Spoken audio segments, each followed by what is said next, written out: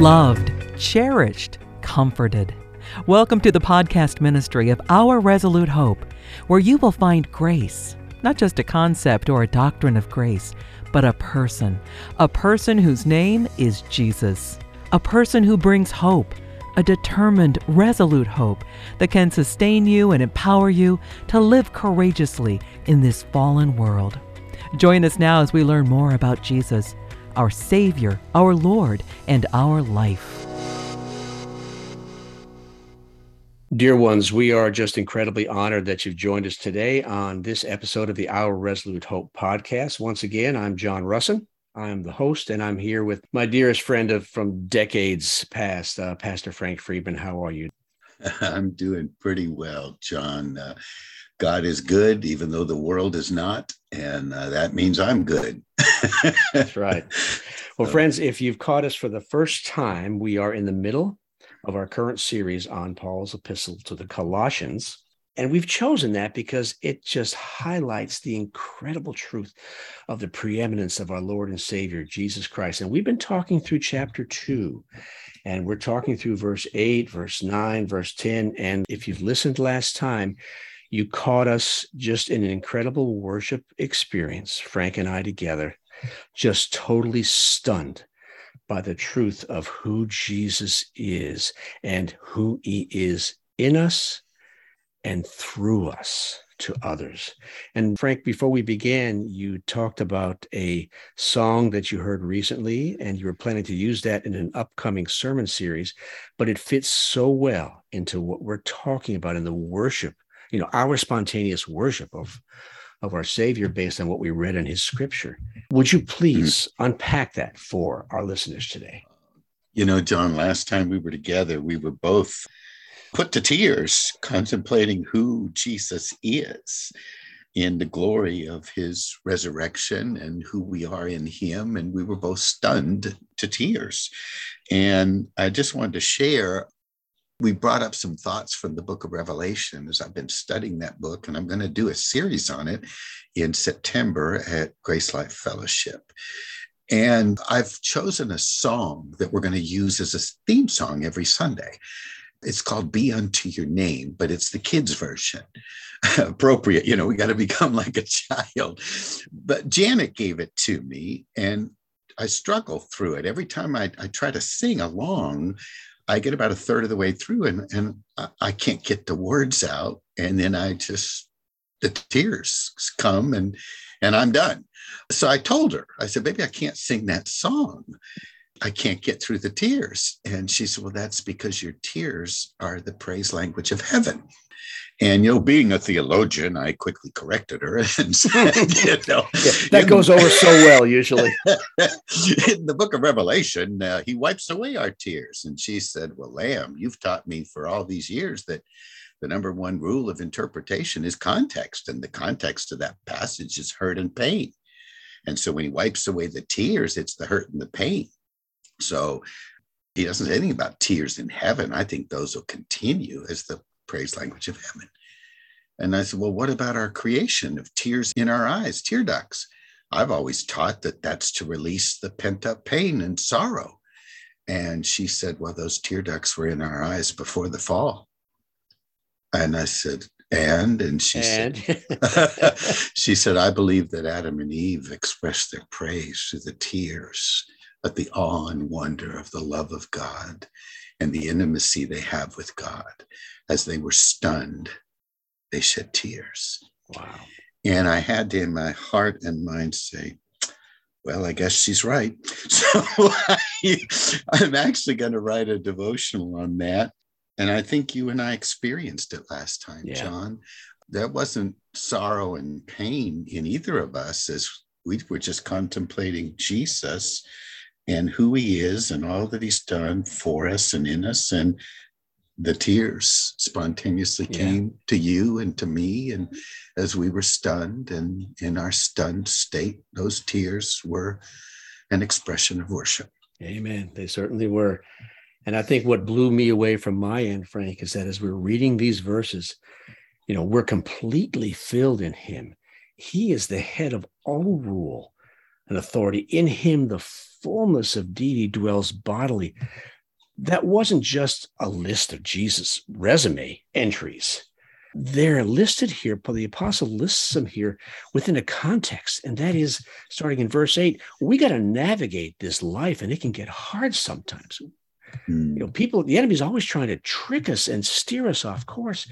And all this about Christ in us is true because these are all tools. So while we can praise them that they're true, I rejoice because this truth has a functionality. I can use it to change how I live, change how I feel, change how I think, change how I choose, change how I treat others, and change how I face the challenges the enemy throws in my path. So not only are they glorious, my friend, but they are really great tools. And I'm a tool guy, and I can spot a good tool a mile away.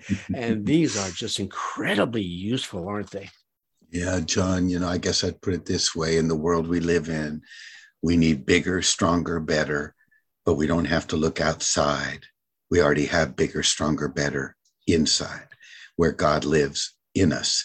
And I would say that he is every tool in the toolbox, and he is also the toolbox. Amen. It's all in him, from him, through him. And he's everything. And we get to not only know about him, but experience him in our lives. That's right. And let's keep on that in him roll, my friend. We're going to jump into verse 11 of chapter 2. And again, reading from the English Standard Version, my newest favorite.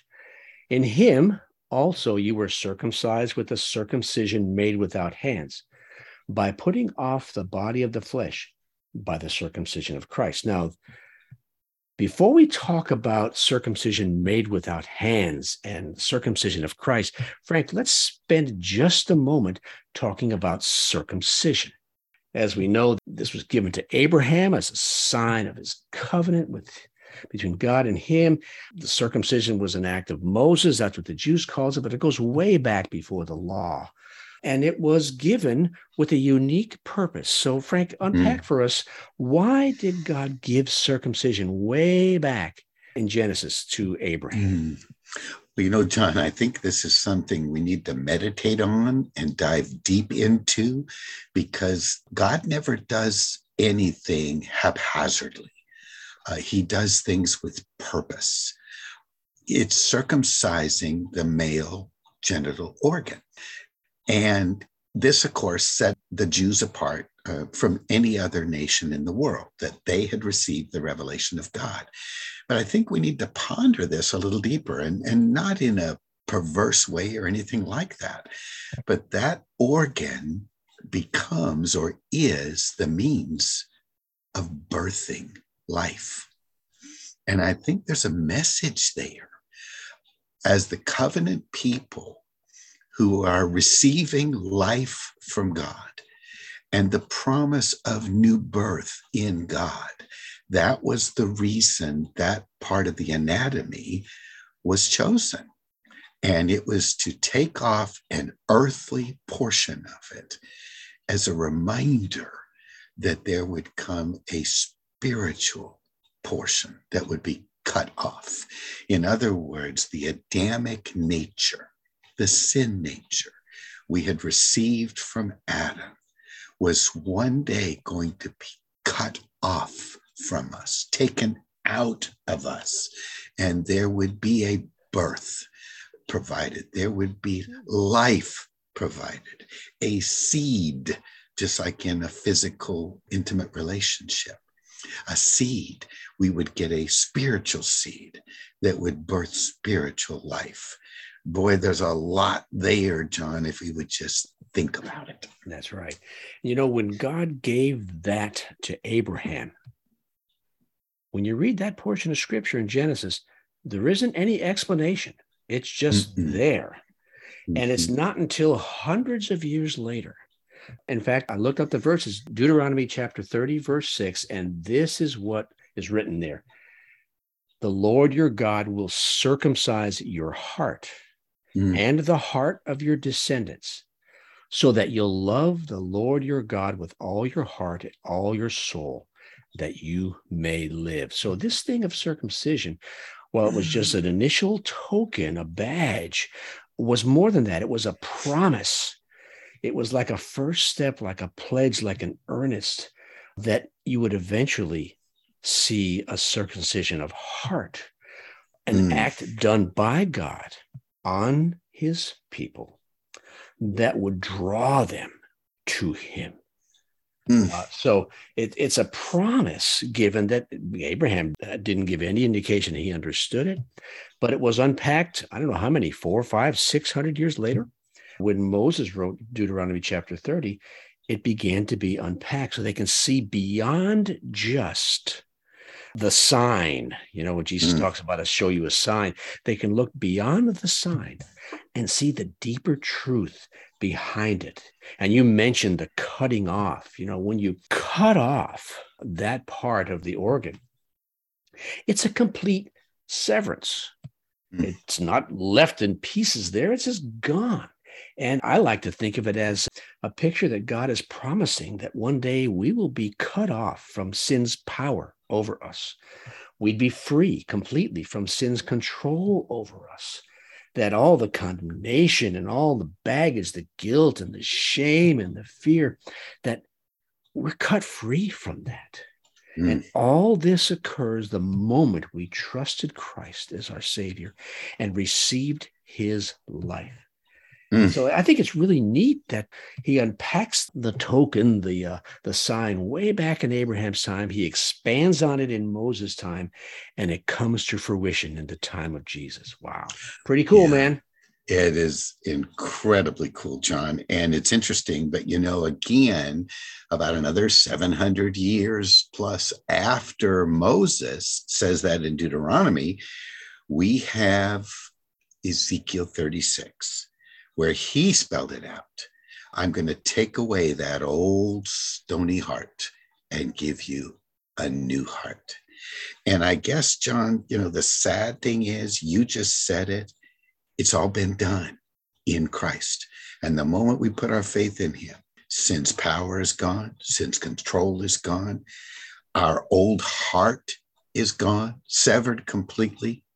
And yet, sadly, John, so many Christians quote Jeremiah 17:9. Oh, yes. I heard it just last week. It made me cry. Yeah. Which says the heart of man is desperately wicked and deceitful beyond all things. John, we had that heart, but in Christ, we don't have it anymore. And here's the thing we need to understand. I want to put it in a catchphrase for our listeners. Not everything in the Bible is Christian. Sacrifices are biblical. Sacrifices aren't for Christians. The sacrifice has already been made. So when it's a desperately sinful, wicked, deceitful heart, that's what it was. It's not what it is now. John, that's why this ministry exists. We want to declare the finished work of Christ in such a way, clear, concise, powerful in its own simplicity. I had a guy, John, and I thought we put this in our books, Done by Grace. And I was talking with him. He's been a Christian for 40 years. He reads his Bible faithfully. He serves in the church. He's a great Christian man. And I asked him, is your heart desperately wicked and deceitful? And he said, oh, yes, it is. And I said, well, what about Ezekiel 36 in the New Covenant? It says you have a new heart. He said, well, that's true too. I said, wait a minute, sir, you can't have two hearts. So is your heart desperately wicked and deceitful, or is it brand new? And he said, both.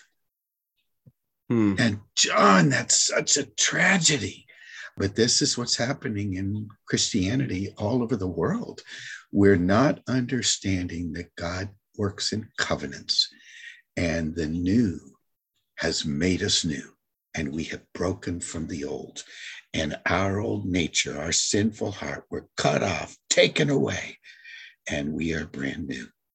That's right. Paul tells us, my friend, in Romans, that our old man is dead. It's not like, do you remember Miracle Max? Yours and my favorite movie, The Princess Bride. Miracle Max, oh, he's not completely dead. He's only mostly dead. No, my friend, he is completely dead. And listeners, Frank and I don't really have a lot of time to unpack this now, but we direct you to a previous podcast series, probably last year or so, called Law and Grace, where we spent 10 weeks, 12 weeks unpacking all of the truths of our identity in Christ. So we direct you there for a very thorough discussion of all that Christ did to crucify us and resurrect us to new life with him. Pretty cool stuff. And my friend, that leads us into the very next verse, verse 12, having been buried with him in baptism, in which you were also raised with him through faith in the powerful working of God who raised him from the dead. Now, I want to go forward and highlight the verb tenses first, Frank, before I turn this over to you. Having been buried. Okay, sounds like past tense to me. Yes, we were also raised. That sounds like past tense too.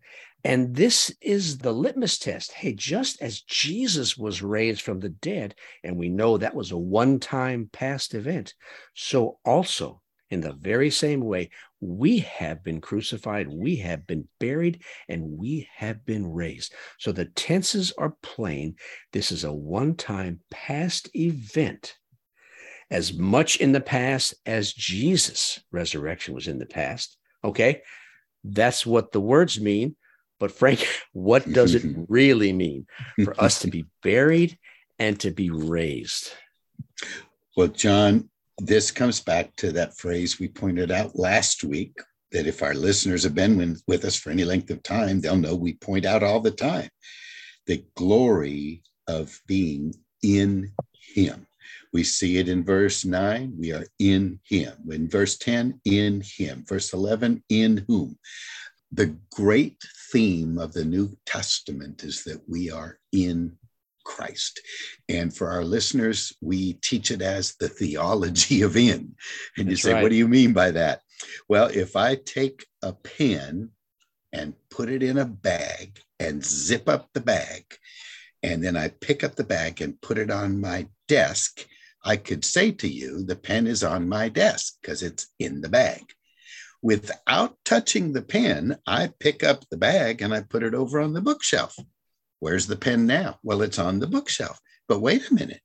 I never touched the pen. And yet the pen moved from my desk to the bookshelf. Why?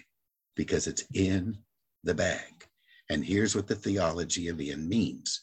Whatever happens to that bag happens to that pen that's in the bag. And so it is with you and I. We are in Christ, and whatever happened to Jesus happened to us. When he got crucified, we got crucified. When he got buried, we got buried. And the great glory, when he rose from the dead in the power of the resurrection to live resurrection life, we rose from the dead to live in the present of the resurrection power of Jesus Christ as we face this world. And John, as you pointed out, every one of those things is past tense, except the experience of living the resurrection life now. That we lay hold of by faith. That's right. Yep. Glory.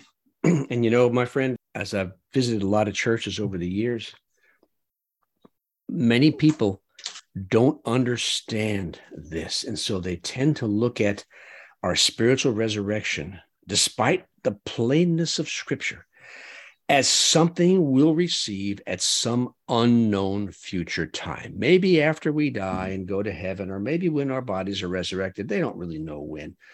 But the cool part, my friend, is that as believers in Christ, we were co-crucified with him. We were co-resurrected with him the very moment we trusted him as Savior. And while all that's true, the most impactful part for me is that it means something. Remember last time we were talking about the fact that all these in hymns are not just lists on Jesus' resume. They are tools. They're useful things for us. And so this is a tool to help me understand that I don't have to live the way I used to live. I can choose to live differently. I can choose to treat others with unconditional love. I can give it. I can receive it. I can walk in peace and joy and rest. And I could have every single facet of the fruit of the Spirit in Galatians chapter 5, not because I work at it, but because the one who is all those things lives in me. And he will be all those things in me and through me to others. So this is where all of these truths about being in him, where they really hit the pavement, my friend, because they make it possible to live lives we have never imagined we could live before. Wow. Yes, John, he is, as we'll see when we get to chapter 3, he is our life.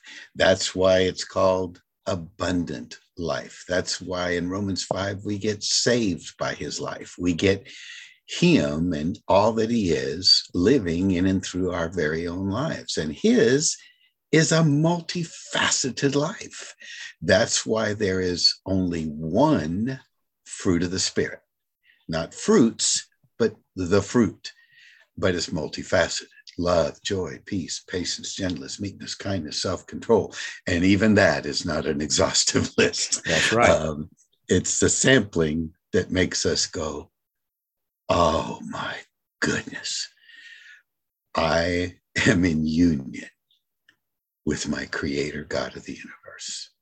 And everything he is to me in the moment of faith. And I get to experience who he is and express who he is. And like you said, John, live the kind of life we always wanted to live, but we're powerless to do before. And you know, friends, listening to this conversation between Frank and me, this is basically the crux of every conversation, quote unquote, counseling conversation we've ever had with anybody over the years, because people get into struggle because they're not living according to who they are or who lives in them. And so when you deal with them, more often than not, the issues are simply just their lies. What they're expressing is not the true them. And basically, a lot of the time, it's holding their hand to show them the truth about who they are as Christians, who Christ is in them, and who he wants to be through them, to correct every manner. Remember Galatians chapter 5, the works of the flesh are contrasted plainly with the fruit of the Spirit. And so the Spirit, love, joy, peace, patience, kindness, gentleness, love of chocolate, and self-control. That's one I added in at the end. All of that is what we need so that we don't walk after the flesh. It's so incredibly simple, but where the rubber meets the road sometimes can get messy, as we know, Frank. And sometimes we need to hold some people's hands and unpack with them the lies that they've believed. Destroy the arguments we saw in 2 Corinthians 10 last time. We can pick apart those lies and show them where they're chewing on a hollow bunny where there's no substance. When you know that you have the riches of Christ already, that's when you recognize there's no need to go looking for riches that are not really riches and will never satisfy. And, this is sadly the state of so many Christians, so many pastors, so many teachers, is they're trying to be behavior modificationists instead of resurrectionists. I don't ever make it my goal to change behavior. We make it our goal to lead people to the life that can be experienced and expressed through them, and that will alter their behavior. Indeed, it will. I want to go back and reread verse 12. Having been buried with him in baptism, in which you were also raised with him in the powerful working of God. And what's the example of what the powerful working of God looks like? It's Jesus Christ. He was raised from the dead as well. So the same life that raised Jesus from the dead is in us. Frank, I can't get past that. That same life is in us. And so often I plow through my days, and the truth of that just goes right over my head until every once in a while, Father stops me and says, hey, this is what my life looks like in this situation. And so this is just staggering. It's beyond stunning. It's staggering when you think about the power that raised Jesus from the dead, that no one has ever done it before. Not just come back to life, because Lazarus did that, not just come back to life, but we've been raised with an entirely new life. Wow. I just shiver when I think about it, my friend. Yes, John. It's, in Romans, in the parallel passage, he says we get to walk in the newness of life.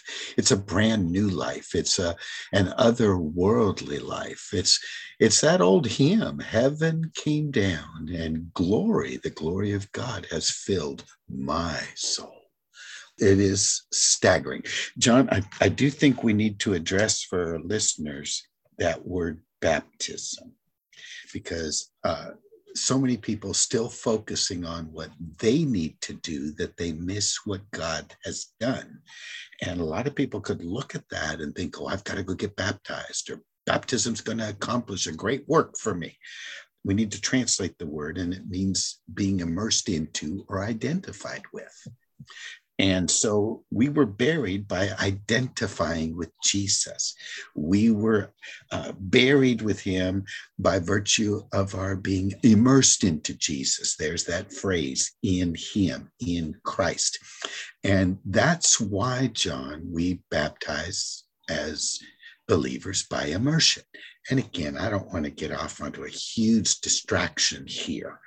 I really believe, if you want to sprinkle in baptism or pour, that's fine. I think the main issue is the heart, that you're going to do what Jesus said, believe and be baptized. But the best way, I believe, biblically, is the immersion, because you go under the water and that pictures your burial.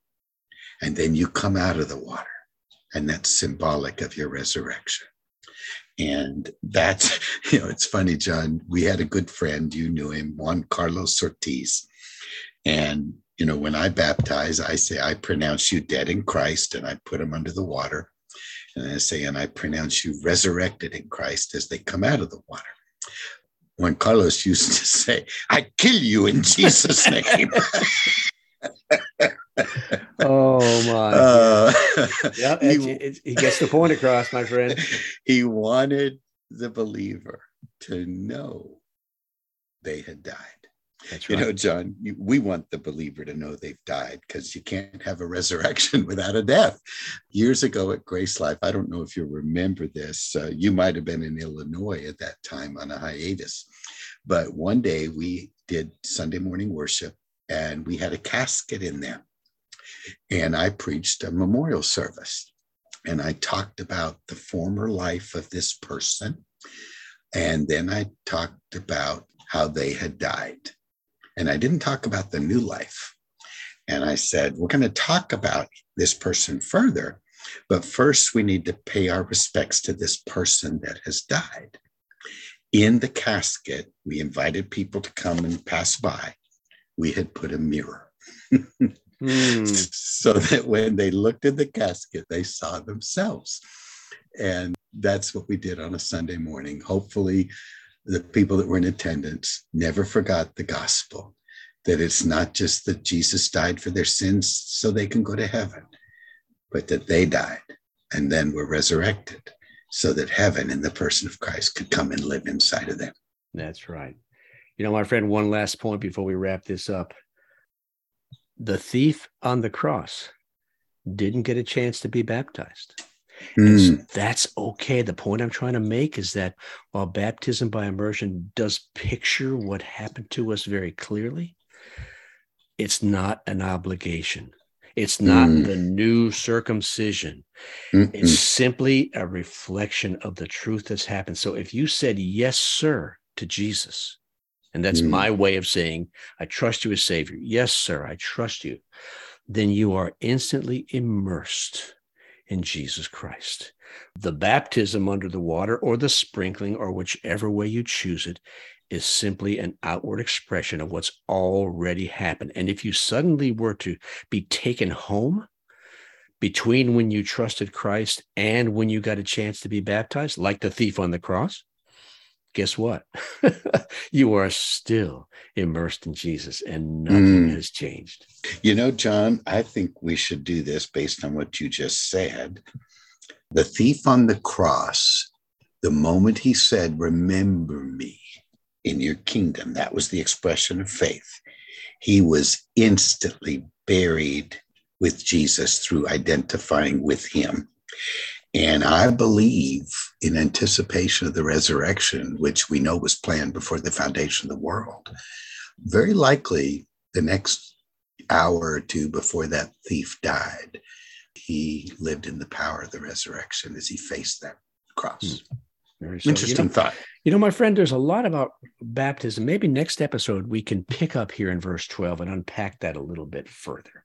What do you say? Well, friends, we're just about out of time now. And so you've been listening to the Our Resolute Hope podcast. We trust that Father has ministered life to you today as we've been chatting our way through the Epistle to the Colossians. Please do us an honor. Check out our website, ourresolutehope.com. Drop us an email. Let us hear from you. We'd love to hear what's going on in your life. We'd love to get a chance to pray for you. On that website, you'll see a bunch of articles, some devotionals, some ebooks, newsletters, things like that, that all center on Christ as our Lord and our Savior, and most importantly, our very life. We'd love to hear from you as well. Check out our social media platforms on Facebook, on Instagram. We've got a YouTube channel. Please subscribe, ring the bell. We'd love to minister to you in that way as well. And of course, we ask you to prayerfully lift us up before our Father, because without your prayers and without your financial support, we don't proceed. So this all depends on Father working through the lives of his saints to bring the truth of Jesus Christ as life to the church. So basically, we're evangelizing the church. So thanks for being a partner with us. And as always, we close with this reminder from Hebrews 6 that we have this hope as an anchor for our souls, a living hope, Jesus Christ. So today and always, choose hope and choose Jesus. Thanks for listening. We trust that you've seen Jesus today. And you know that no matter what you're facing, he offers you himself, his own life. He wants to live his life with you, in you, and through you as you trust him and walk by faith in this troubled world. You've been listening to Our Resolute Hope podcast. For more information, find us online at ourresolutehope.com and check out our social media channels under the name Our Resolute Hope.